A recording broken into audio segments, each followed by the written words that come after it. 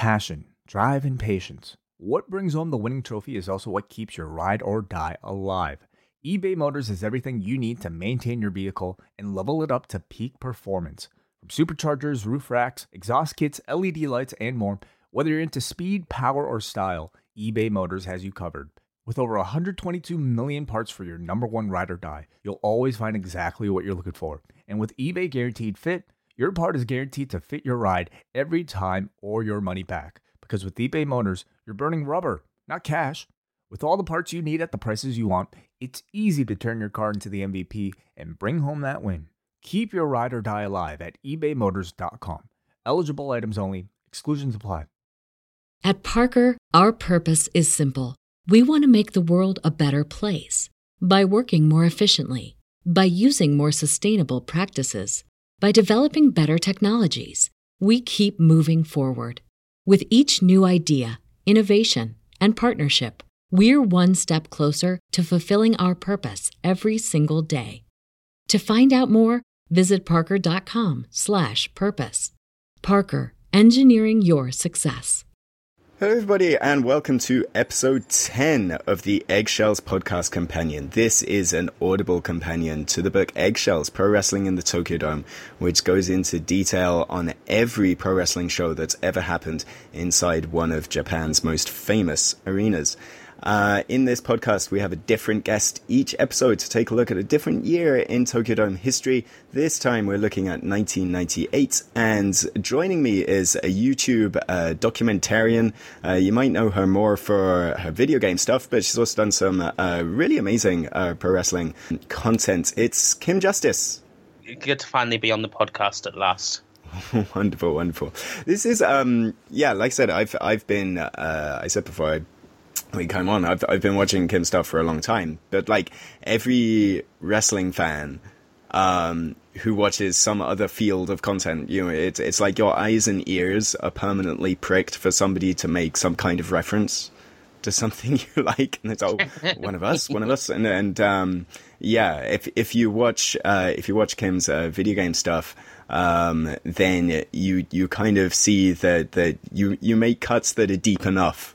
It's like, yes, I should suddenly, probably reach out to Kim. Suddenly randomly reference, I don't know, Bastion Boog or something in my video clip. So that's kind of pretty obscure. But yeah, I mean, I've been a fan of wrestling for basically as long as I can remember. When did you get into Japanese wrestling?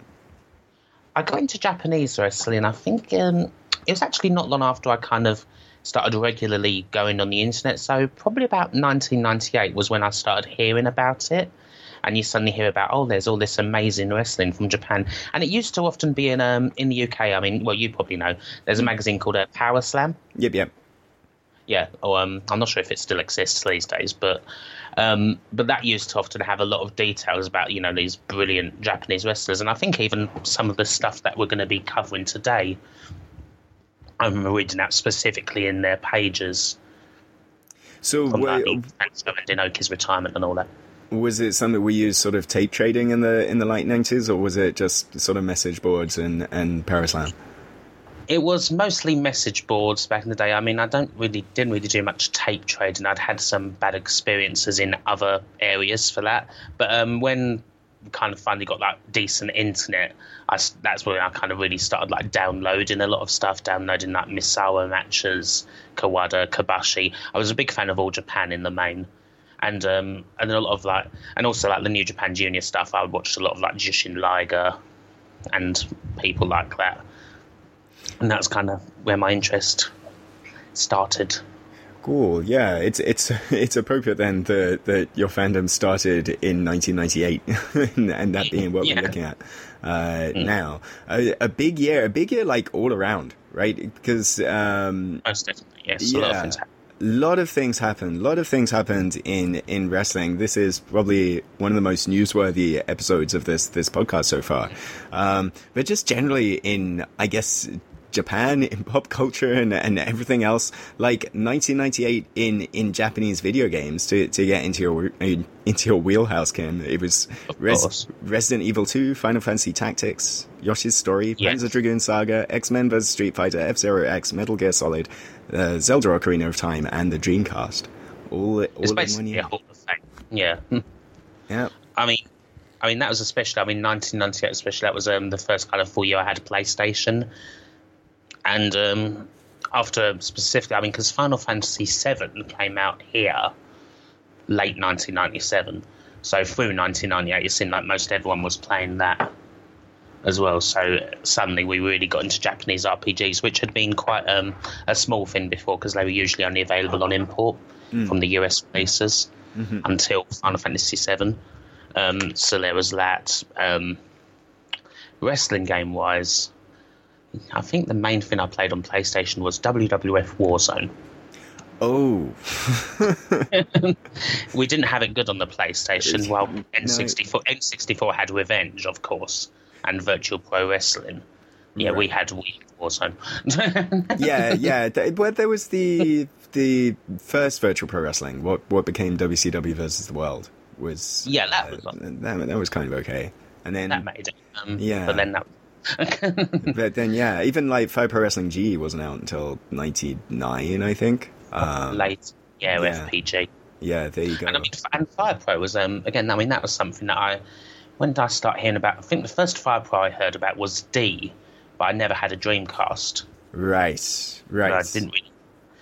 And so I kind of heard about that for years, and it was only until I started playing one of the old SNES ones on emulator, Fire Pro Wrestling X Premium. Yeah, which I think most people probably know. And eventually, 2005 or so, I got a PS2 modded just for Fire Pro Returns. Yeah, it's weird, the history of that series, that it sort of started PC Engine, then it was like synonymous with the Super Famicom, and then I guess because Nintendo 64 was like the 3D platform, but even PlayStation, like, there was that really bad 3D one that they made. Yes, what was that, Iron Slam? Iron Slam 96, yeah. And then, but it became a Sega thing for a while, because, like, Six Man Scramble, Hyper S was really good. Yeah, which was a very good game. Yeah. And D, of course. And then D, yeah. And to tie it all back with the 98 releases I mentioned, there was a fantastic commercial that I came across doing research. Actually, I think I was researching something different. It wasn't for the podcast or the book, actually. But, like, there is a commercial for Zelda Ocarina of Time, which heavily features Akira Maeda playing. ち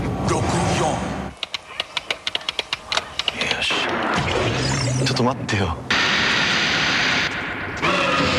ちょっとなんだ。違う。よし。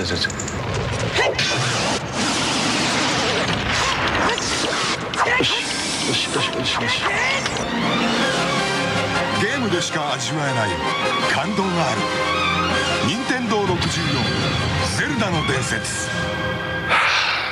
Wow. It's Ocarina of Time.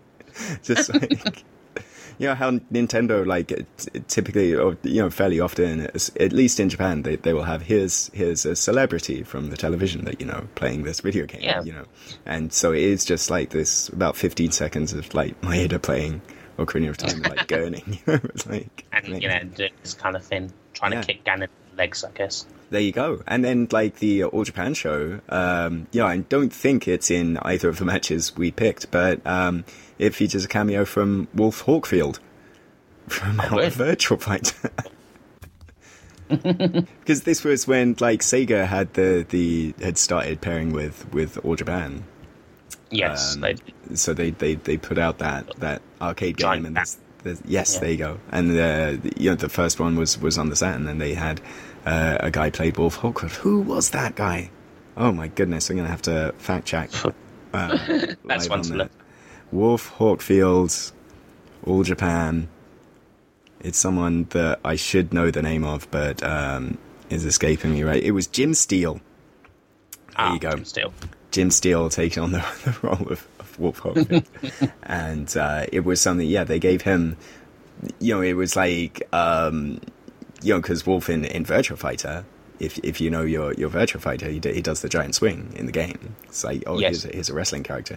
Got to get him to do the giant swing. And so, like, people were asking Giant Baba, like, at the press conference introducing Jim Steele, are you going to teach him to do the giant swing? And he's like, yeah. You know, because they just bought Hassie in. Giant Bab would know. Yeah, they just bought Huss, and obviously Giant Bab knows so much about video games, I'm sure. Right. Yes, exactly. Exactly. Yeah. The top number one hit in the singles chart in 1998 in Japan was Glaze You.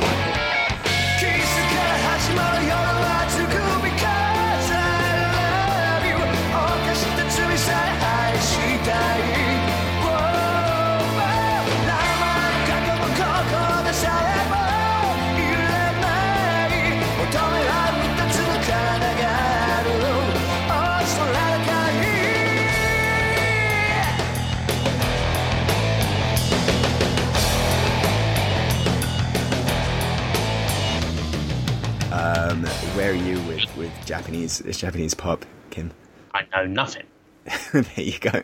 Okay. I can contribute literally nothing to that phrase. There you go. This happens every time. Here's our number one. Nobody bites on it. I'm waiting for somebody. I'm a K-pop expert. One day. Perhaps, who knows? Next time when we have Dan Lafransky on to talk about 99, he'll know the number one pop hit. So yes, on this podcast we go through each card that's happened in a specific year and choose a match each to talk about. And typically, I've noticed, Kim, whenever I throw it open to we're going to look at a New Japan show, I ask my guests to pick a match, and by and large, everybody always goes for the juniors, and that's what you did.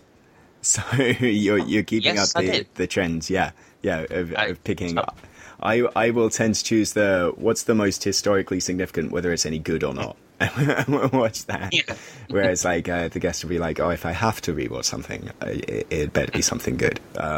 So yes, what caught your eye about Shinjiro Otani versus Ultimo Dragon? Well, I was able to find something of it because I'm one of those people who, I don't have New Japan World, but I did manage to find a clipped TV version which showed like the last half of the match. Mm-hmm. From what I remember, because Otani and Dragon had lots of singles matches together. Mm-hmm. They were certainly one of the ones I first saw, and they just always seemed to work well. Otani's a strange character for me, isn't he? I don't know if he is to you. This was kind of back in his prime days, and I really thought that watching him back then that he would end up being a lot bigger than he became. And you agree? Yeah, I think so. I think he was somewhat...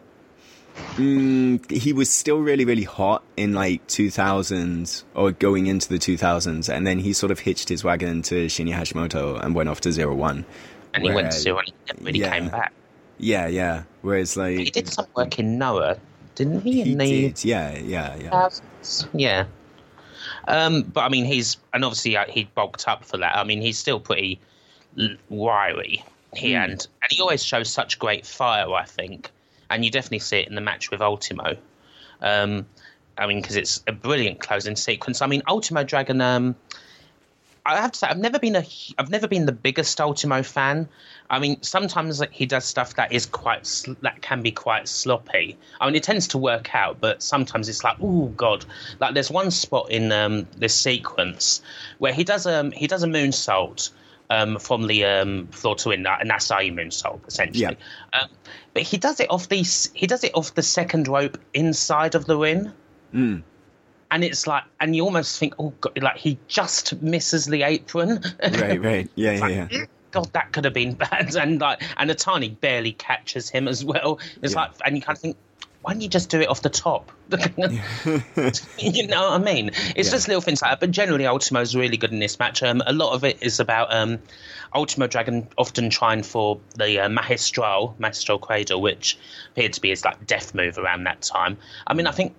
This wasn't time. Otani was defending. This was a title match. Yeah. So this wasn't really the time when Ultimo had there's the famous picture of him with how many belts was it in the J Crown? It was 8 and then it went to 7, yeah. Yeah. So Otani was defending that at that point. And finally Ultimo manages to get the Majestrolen, but Otani breaks out. And finally, and Otani does often, as he often see him do, he does his fire spots, he does his springboard drop kicks, tries often for the Dragon Suplex.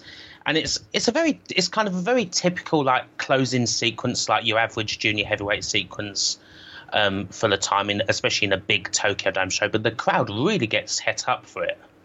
Yeah, and like the two dragons that finish it, that sort of plays off a spot earlier on where like Otani hits a dragon earlier on in the match, and like Dragon kicks out, but then he can't find his feet for like another 30 seconds afterwards. Even though it's like earlier on in the match, they establish like really well that if Otani can get the Dragon Suplex off when like Ultimo Dragon's been damaged enough, then it's over, So yeah, and like a lot of it, you kind of have like this storyline that Otani's been doing. At this point he'd be doing it for a couple of years and would still do it for another couple of years to come. But like Otani, like the straight shooter against the flashy masked gimps, so it's him hating everything that's too flashy, that's too intricate.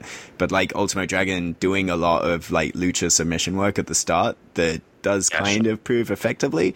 Then when it does get going a little bit too much, you kind of see Dragon, Otani like catches Dragon being a little bit too flash, and that's what costs him in the end. So I mean, really, really good. And I think I kind of feel like watching Dragon now as opposed to watching Dragon when we were first talking about him on this podcast was like 90, 91 with like the SWS stuff when he was coming in from UWA. Like you really feel how much more fluid, even though he isn't always there in every single instance, he's clearly so much the better for perhaps having worked in America at this point and like having such a much more broad sort of curriculum at this point.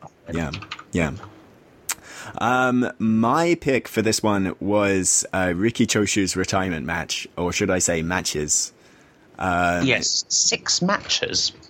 The final 5. He had 5 and then he had a retirement ceremony. But the Riki Choshu final message 5,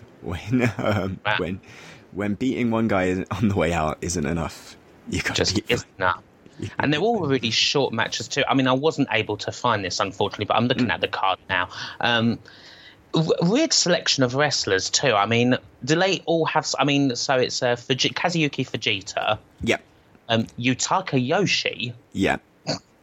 Tatsuhito Takaiwa. Takashi Iizuka and Jushin Liger. Do all these wrestlers have something in common? Well, yeah, kind of. So, like, Choshu is choosing his dojo charges for the most part. That's, like, how Fujita gets in. And that's how Yutaka Yoshie got in. And, like, they're not... These guys, like, they're, like, young lions, but they're not really. Like, both of them had been injured and like suffered a bunch of setbacks, so like they'd kind of, this was like 3 or 4 years after they debuted, but they still weren't really anybody significant. Not. Yeah. And then it's, so here's the Choshu giving him, their big spot, and like perhaps that's why he calls it like the final message 5, is sending a message to them. I think when it comes to Fujita especially, who in his spot did precisely fuck all, except for, just getting some elbows and kicks and like kind of a weak headlock, and then he gets backdropped and pinned. I think like the message was probably delivered like when he got backstage, and he was probably solidly yelled at for like, a good few minutes. But yeah, just very bizarre. I think like the person that got hurt the most was Tatsuhito Takaiwa at this point. His match is only 121.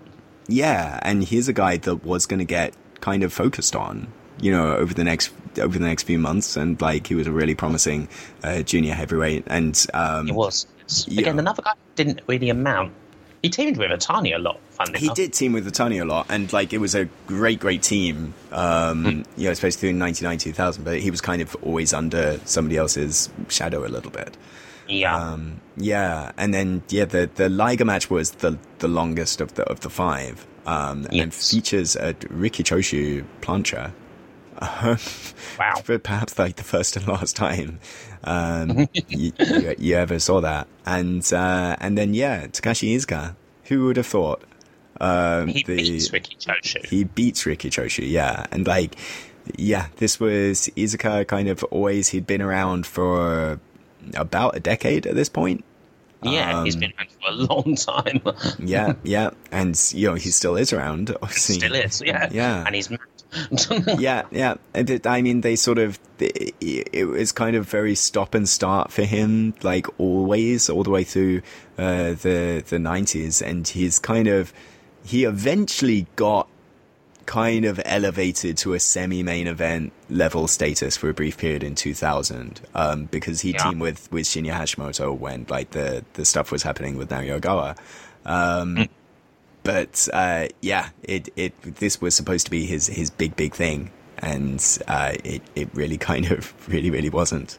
But yeah, with your sort of time, Kim, coming into the Japanese wrestling scene in '98, are you particularly familiar with Riki Choshu's stuff? No, I've watched a few things of his. I wouldn't say I was that familiar with him because obviously he'd just retired, and I know he came back a couple of years later. Yes, he did. Yeah, to work with. He came back for the match against Anita, which was basically an entrance match. Right. Wasn't it? The match was about 5 minutes. I think I've watched a couple of his stuff. So I'm aware of like his major storyline bits, like the Ishinganami and all of that, and sort of like feuding with like the UWF. That he was a massive part of that, of course. And often like his opponents like Fujinami in particular, and obviously, of course, going back to Maida, the rather infamous moment when Maida kicked him in the head a bit. Yes, yeah, just a bit, just a little, just a little bit. Yes, they obviously get along. Yeah, are you familiar with the man who could well have been Riki Choshu too? Wasn't that Ishii? It was, well, no, later on it could well have been Ishii, because Choshu was very much a fan of Ishii's and kind of got Ishii his job in New Japan. But thinking one step earlier than that, Kensuke Sasaki was actually pitched to be Riki Choshu too. Yeah, that makes perfect sense. Yeah, he was at about this time. It was like Riki Choshu's retiring, and Kensuke was approached with, "Do you want to be Riki Choshu?" So he would just like show up, and he wasn't Kensuke Sasaki anymore. He would actually have been called Riki Choshu. Wow, really? Yeah, and Sasaki. Well, good idea. Yeah, it was a terrible idea, and he nixed it and said no to it. But you kind of. Who thought of that one up? I wonder who could have thought such a silly thing up. It could have been the same person that wanted to have 5 retirement matches, but even then, like this, you feel, Riki Choshu having 5 retirement matches, how extravagant, how self-absorbed, how all of this. But he finishes the 5 retirement matches, and he has. They give him a proper ceremony at the end of the show, but like kind of earlier, this is in the mid card, and he just sort of has not the end of the card. Yeah, he has a little greeting, so thank you for helping me after all of these years. And who fucking hijacks this sequence but Antonio Inoki, who he sort of pats him on the back and then says, "Oh, by the way, my retirement's in April," so it comes to that. You gotta love Inoki. Exactly. He's such a dick. Right. Yeah. I mean, you could call him the Hulk Hogan of Japan, but the truth is he's worse than that. There's certainly a school of thought that Inoki certainly knew when to hot dog, and yes, he did that. Yeah, but I mean, much like Hulk Hogan, Inoki was legitimately a megastar, and that's what meant. That's what led to the next show we're looking at in April, which was Inoki the Final, the largest gate the largest gate in Japanese wrestling history. Wow, 70,000 approximately. Allegedly. Probably more like 50, but I mean, they were paying an awful lot of money. So it's the largest gate financially. And this is the one thing where it's so hard for us and everybody sort of writing about Japanese wrestling. It's so hard to tell how many people you can fit in the Tokyo Dome. There's not ever been official. Yeah, there's never been, like, I mean, they've sold it out a ton of times, but when the first thing you run in a Tokyo Dome is like a baseball game where they already inflated the attendance by 10,000 on the very first thing they fucking did in that building.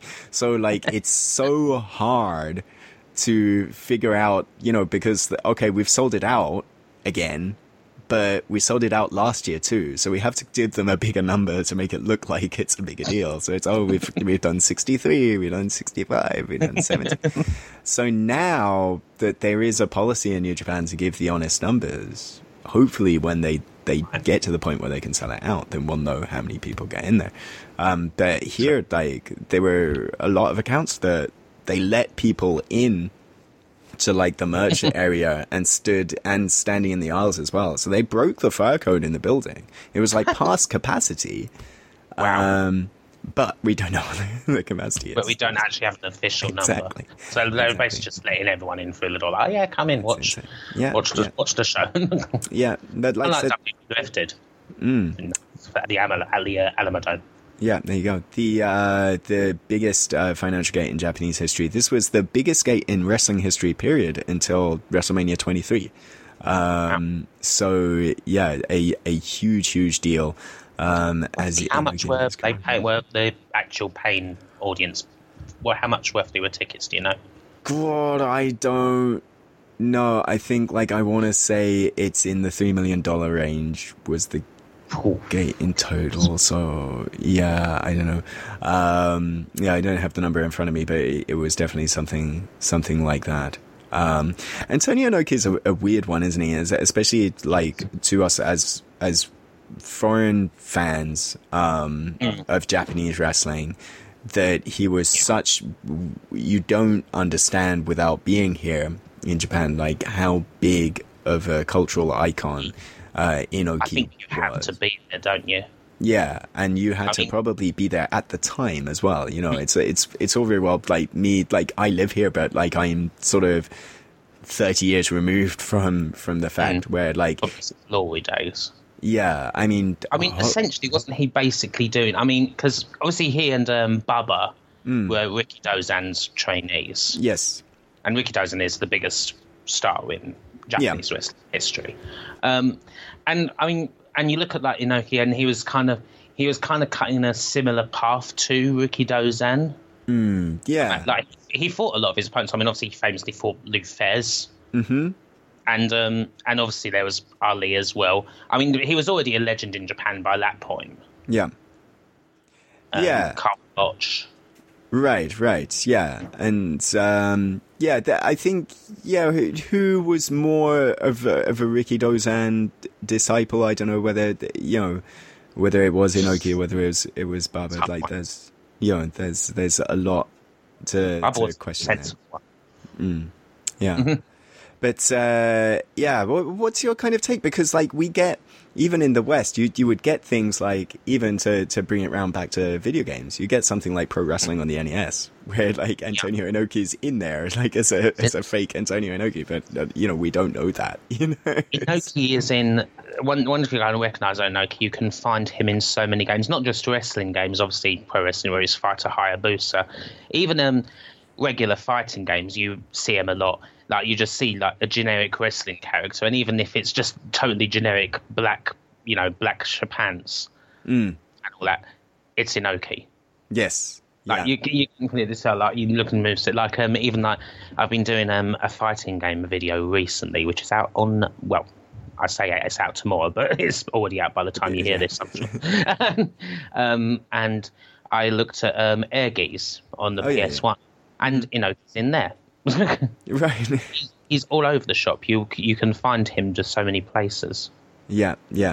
It's it's amazing how pervasive he was. And is it then a little bit weird, Kim, to go back and have explored Inoki's career like retrospectively, like watching him?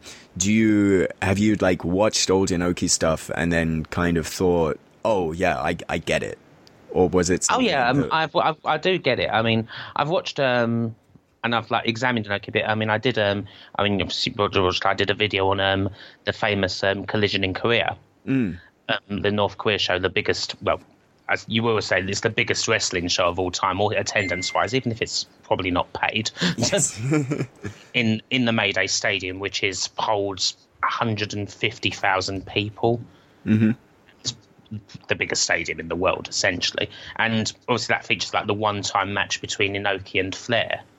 Yes. And even the thing about that match with an audience, I mean, they probably knew who Inoki was. I don't know if they knew who Flair was. But even with that audience who basically know nothing about pro wrestling, they still, both of them, managed to get them really excited. Yeah. A lot of heat in that match. And I mean, and even like towards the end, I mean, some of his best matches come towards the end. I mean, particularly one against Lee's sadly recently passed Vader. Yes, yeah. It's a fantastic match. I mean, I think Inoki, I mean, as big an ego as Inoki was, I don't think he was afraid to be carried to really good matches, and he certainly wasn't afraid to take massive bumps. Yeah, and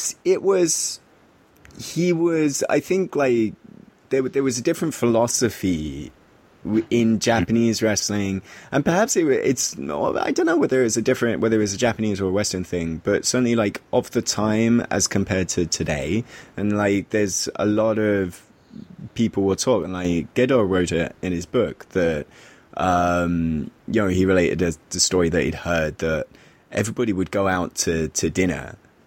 Inoki would go out to dinner with the boys, and like somebody would like toast Inoki and kind of say, "Oh, everybody, we have to remember and we have to thank the man who's letting us eat." Because if it wasn't for this man right here, none of us would be able to have this dinner. And There was very much like this thing of people perhaps knowing their place a little bit more, and whether you'd call that gratitude or whether, like, these days it would be, the Western philosophy is like, you've got to grasp, or like you've got to grasp the brass ring, brother. Like, you're never going to get anywhere with that mentality, kind of thing. One thing I noticed as well, comparing the Inoki and Choshu retirements, I don't know if there's really a culture in Japan of, I mean, because normally the culture in American wrestling is if you're retiring, you go out on your back, which neither Choshu or Inoki did. I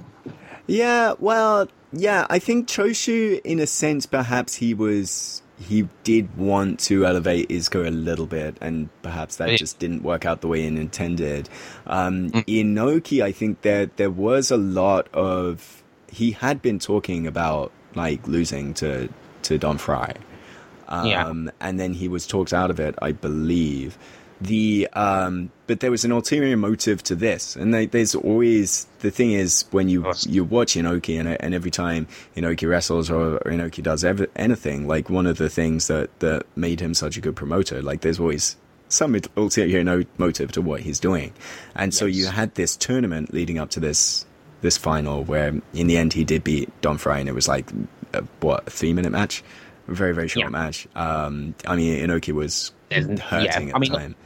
All the matches in the tournament are pretty much nothing matches. You get some, interesting people in there, like some who are completely obscure. I mean, obviously you've got Naya Wagara, who goes on to become a pretty big figure. Yes.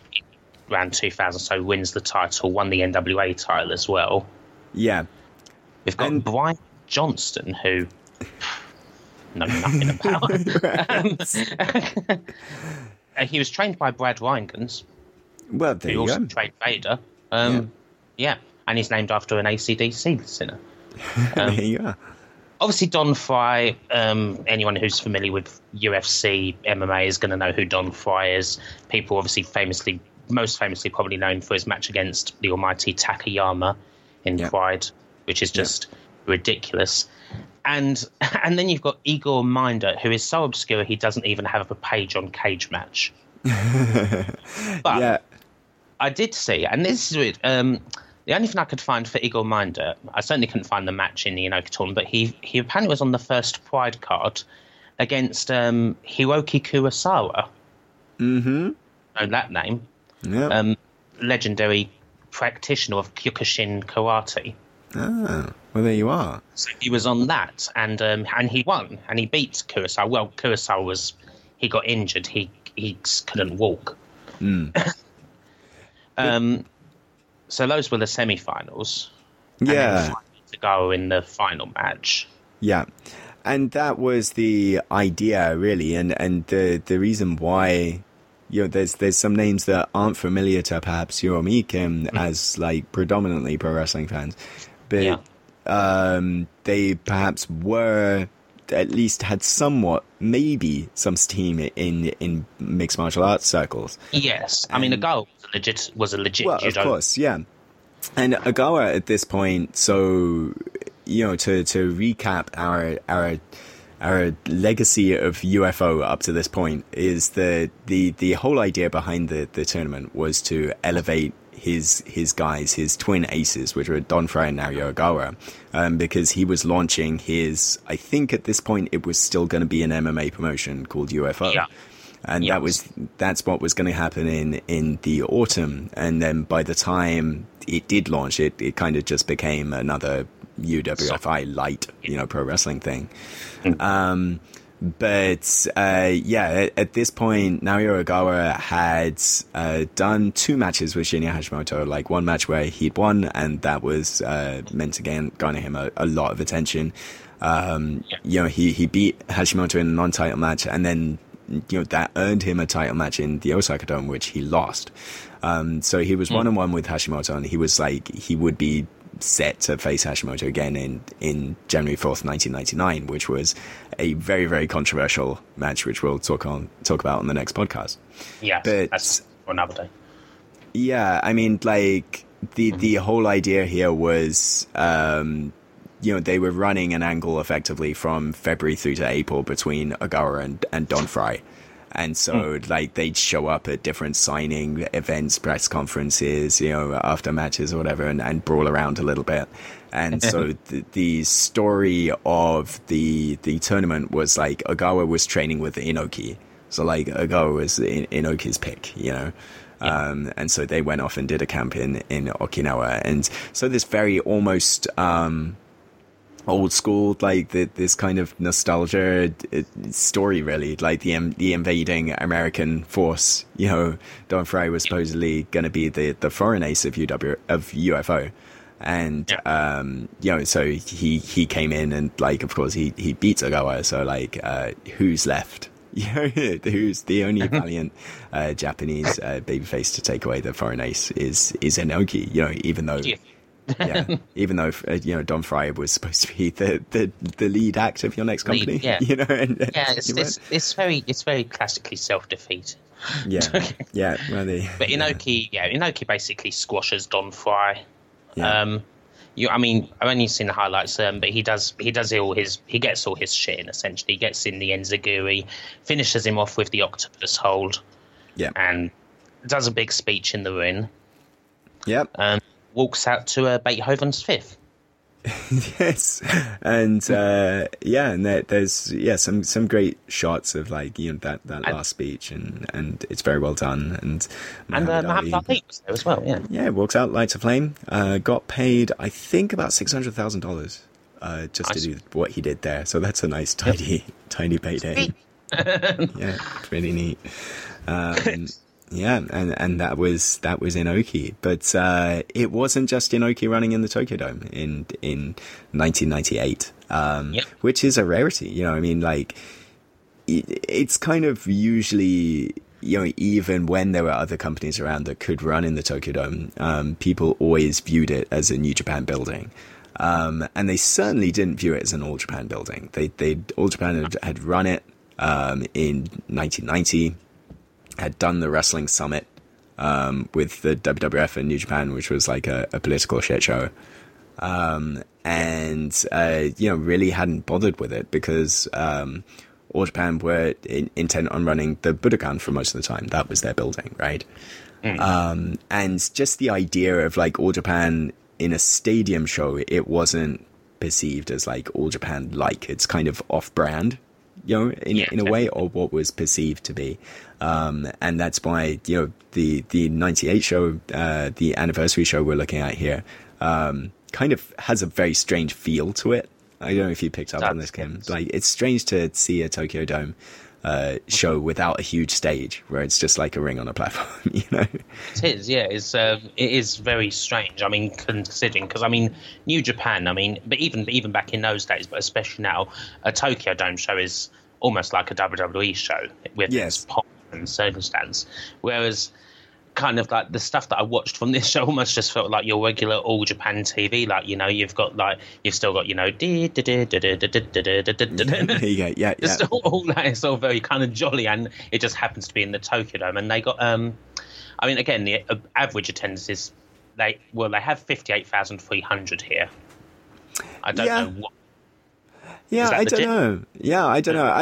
I would say probably not, but I'm not sure that it's as exaggerated as 70,000 was. Because I mean, one of the thing is, if you get rid of the stage, you can fit a lot more people in there.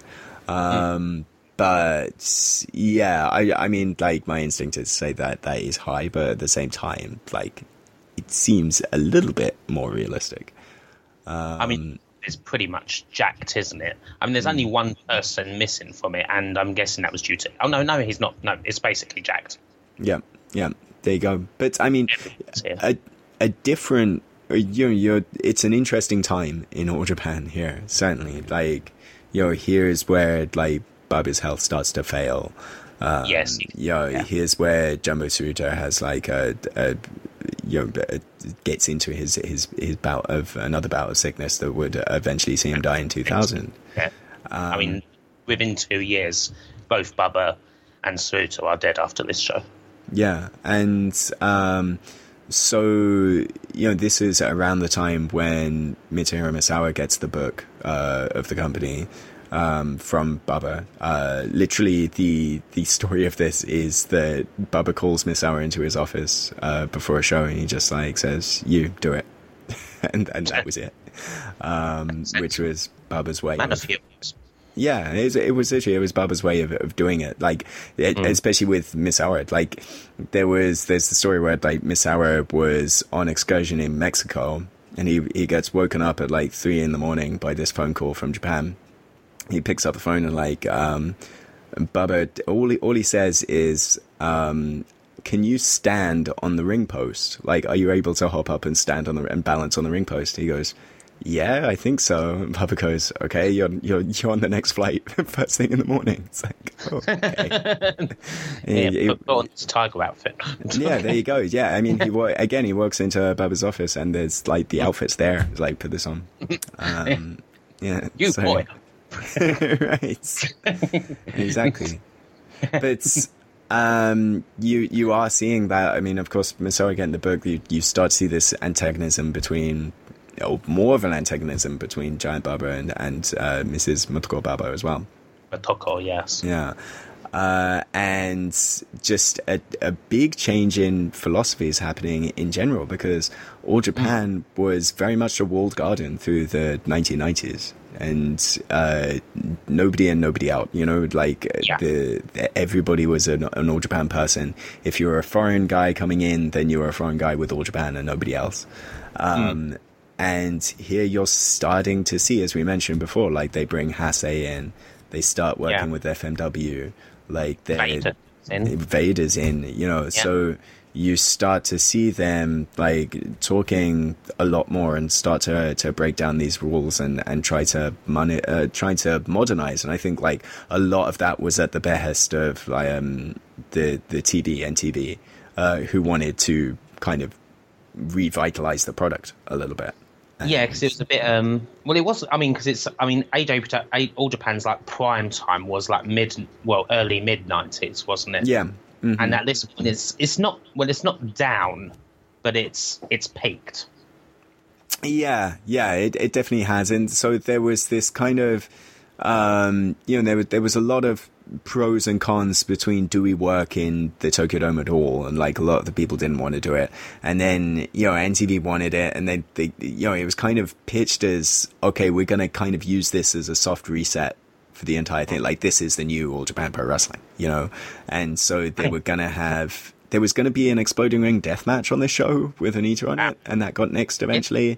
There was all sorts of stuff. There was going to be, they were talking with WWF, and how far that goes, I don't know. There was a line, as much as I could find out, was that Misawa was going to be facing a top WWF guy. Which I asked Meltzer about that, and he said, the only people he could think of would be either Michaels. Michaels was hurt at the time, so the only person he could think of was Austin. So the prospect that you could have had Mitsuhiro Misawa versus Stone Cold Steve Austin in the Tokyo Dome would have been insane.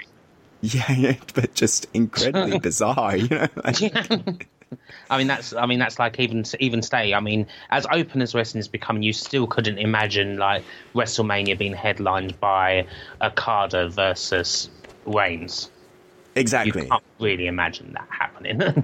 Yeah, and it didn't. Apparently the talks never got as serious as all that. But eventually it was kind of compromised a little bit, I would say, where Bubba's philosophy was, okay, well, if we're running in the Dome, then we have to have our best match. We have to appeal to our base, otherwise nobody's going to come. They did the marquee match, of course. They did the marquee match, which was with the marquee title change as well. Yeah, Kawada defeats Misawa for the first time in a title match. It wasn't the first time he'd beat him in a singles match, wasn't it? Right. Champions Carnival, I think, and Kawada, and as you say, I mean, it feels like it's a reboot. So Kawada wins the title on this show and holds it for a month. Yep. Yeah. And I mean but that's the thing that happens from time to time, is especially. Why do you think they never? I mean, obviously Kawada then goes on to win the title again in 1999, but he breaks his arm in the match. Yes. Was that when they were actually? Do you reckon that was when they were going to actually pull the trigger on Kawada and potentially give him a long reign? I really don't know about that, but I mean, perhaps maybe that's why he stayed, after all of that, and there's certainly like hints of that, sort of reading how Kawada was feeling at this point, but I mean, Kawada and Misawa, who were joined at the hip pretty much since high school, in the same class, in the same high school wrestling team and all of this stuff, you would have thought that Misawa going off, starting Noah and taking all those guys with him, that Kawada would have been on that boat. And then he decided to stay. And he decided to stay. See a bit of friction. Yeah. But but that was, half it. Whether you think it was sort of a chance there for Kawada to sort of step out of the shadow and it could well have been, yeah. I mean, it's not their greatest match, of course, but I mean, well, anytime these guys get together, obviously, you get a classic. Yeah, it is still a very much a magical match. Yeah, absolutely. And of course, speaking of guys who never really ever got the trigger pulled on them, obviously you've got Akiyama against Hase on this show, which you picked. Like you said, Hase and Akiyama both in a way, like in terms of trigger being pulled on them. Hase is one of my favorites. Like, if people were saying, it's like of all the people, I think that were never IWGP champion, Hiroshi Hase. He barely ever had a shot, didn't he? Right. Well, didn't he have one shot? Yeah, there you go. But like he left early, ultimately. Yeah. And he had his sort of political career go. This was the early stages of his political career, and then he was gone in '96. At the start of '96, and then he was in All Japan just a few months later. Yeah. But yeah, very interesting match, this one with Hase and Akiyama on a lot of different levels, because you had the story here where Hase was Akiyama's senior in university. So they'd both been in the same school and again in the same wrestling club in university. So like there was that aspect to it. And then you had the aspect of Hase being a student of Inoki, very much actively trained by Inoki, and like Akiyama being really the last student of Baba, like the last proper student of Baba. Really, after that he was much more sort of hands off and not doing much. But like Akiyama was the last guy that Baba really trained. So this was a real thing of Babaism versus Inokiism, perhaps, if you want to call it that, but like strong style versus Odo, like King's Road, like that difference, which I think is really interesting in this match. I think it's interesting because I mean they both kind of take. I think in the match, like Akiyama does have like they both kind of trade. Like it's not just pure. Like Akiyama does a bit of like more strong style, and especially when he works over Hase's leg. Yeah. Which plays heavily into the end of the match. And Hase really gets in the King's Road. Like, there's this really, like, crazy sequence where, you get, like, Uranage, Exploder, Uranage, Exploder. Yeah. Like, so they're really getting into each other's stuff. But, yeah, I mean... And I think kind of another thing that seemed like... I mean, Hase was definitely a kind of... He was working heel in this match. Yeah. Very much so, I felt. He was definitely seemed like quite... dismissive of Akiyama, that you're not going to get the job done again, because Akiyama was struggling to get the job done in these big matches. Yeah, but you had like this element of as well of like Akiyama kind of Akiyama, this might be Akiyama's time. He'd just beaten Misawa in the Champions Carnival, so like he was kind of this is his step up, and this is a big test for him. Despite being against Hase, who another aspect of that as well was, these walls starting to come down around All Japan, and it's not as walled a garden as well. And like, how much, how do the hardcore All Japan fans feel about that? There's questions of that as well, especially when Hase had only wrestled, like, this was his third or fourth match in 1998, at this point. So like, people are, here's this part-timer and he's coming in from like the other company, and what's coming of All Japan. So like, obviously there would be a lot of vitriol, I think, directed at Hase. And that definitely added to this. And I really loved the exchange, of Uranages and Exploders. And then at the end where, Akiyama does, and it's a typical sort of Odo trope, is like the tweak on the, it's not enough to do this move didn't work, so like we have to escalate it to another thing, and he does that sort of the wrist clutch, so the wrist clutch exploder like bomb, it's almost like a power bomb variant of the exploder that gets the win at the end. Disgusting, isn't it? Yeah. And that finishes him off, of course. Yeah, and that's kind of, one of the things that the Bubba would always say when he was training people would be like, if you do this move and it doesn't work, then you shouldn't go back to it. You need to escalate it in some way, which was kind of like the hallmark of that style of it being a bit escalating. Yeah. Which was, I think like people today kind of like to talk about safety in pro wrestling and how dangerous moves and this and that, but I don't think they realize really that there was dropping people on their head, like neck drop moves were much more in vogue, like in 98, 99, 2000 they were. I mean, you see head drop moves even at the openings. It was all over the shop. Everything was just, these guys were living in the danger zone. Exactly. Yeah, very. I mean, even in the match that I picked, the Baba 6-man, which is Baba Hayabusa and Kentaro Shiga against Kanada, Shinzaki and Johnny Izumida, you see head drops in that a lot. Yeah, and it's a comedy match. This is a comedy match. This is basically a friendly exhibition. It's one of Baba's last matches, and there's a lot of reverence for him. I mean, he takes one bump He bumps off a Shinzaki. I think he bumps off the Shinzaki rope walk. No, not the rope walk. No, he doesn't. No, because the rope walk is like he's got a shit-eating grin. Like the whole time. He has such a grin on his face. This is so fucking stupid. Like Shinzaki jumps off and he just goes on top of his head. Yeah, but he does take one bump. It was a shoulder block, I think. Like he bumped. Yeah, it was just a shoulder. It's purely a comedy match. It's like Bubba's there, make the fans happy, And literally in the end, all Bubba does, like he rests in the corner.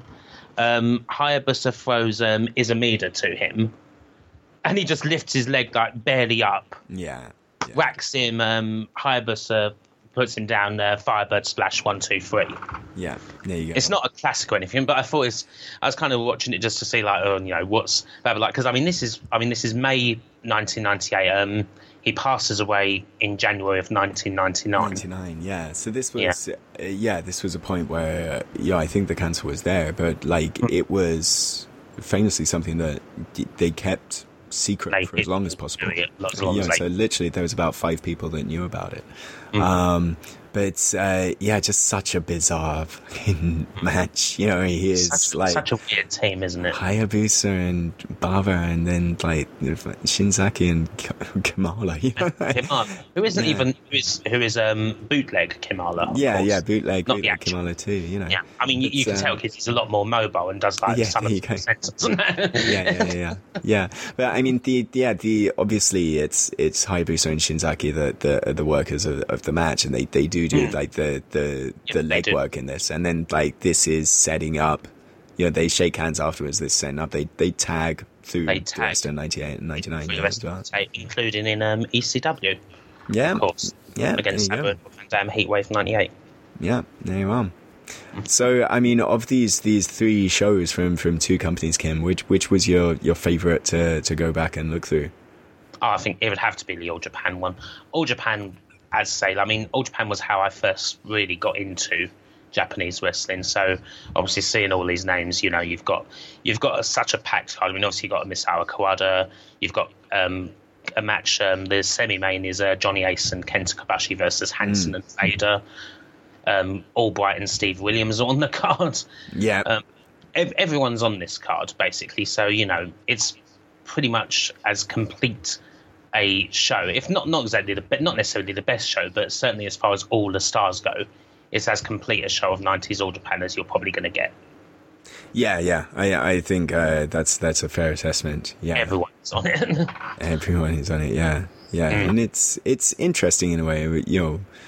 Whether All Japan would have, what would have it been like if All Japan had run the Tokyo Dome more often? Yeah, it's like what if Motoko and Misawa get along?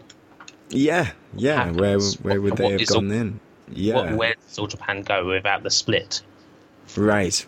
And how would that compromise have been? Because Misawa being a modernizing force and Bubba being so conservative, would they have stayed conservative, or would Misawa have modernized that All Japan product, which is probably what it needed in the end. Misawa, and I mean it builds in so many things. Would Misawa have been able to take a back seat eventually? Yeah. You never know. You never know.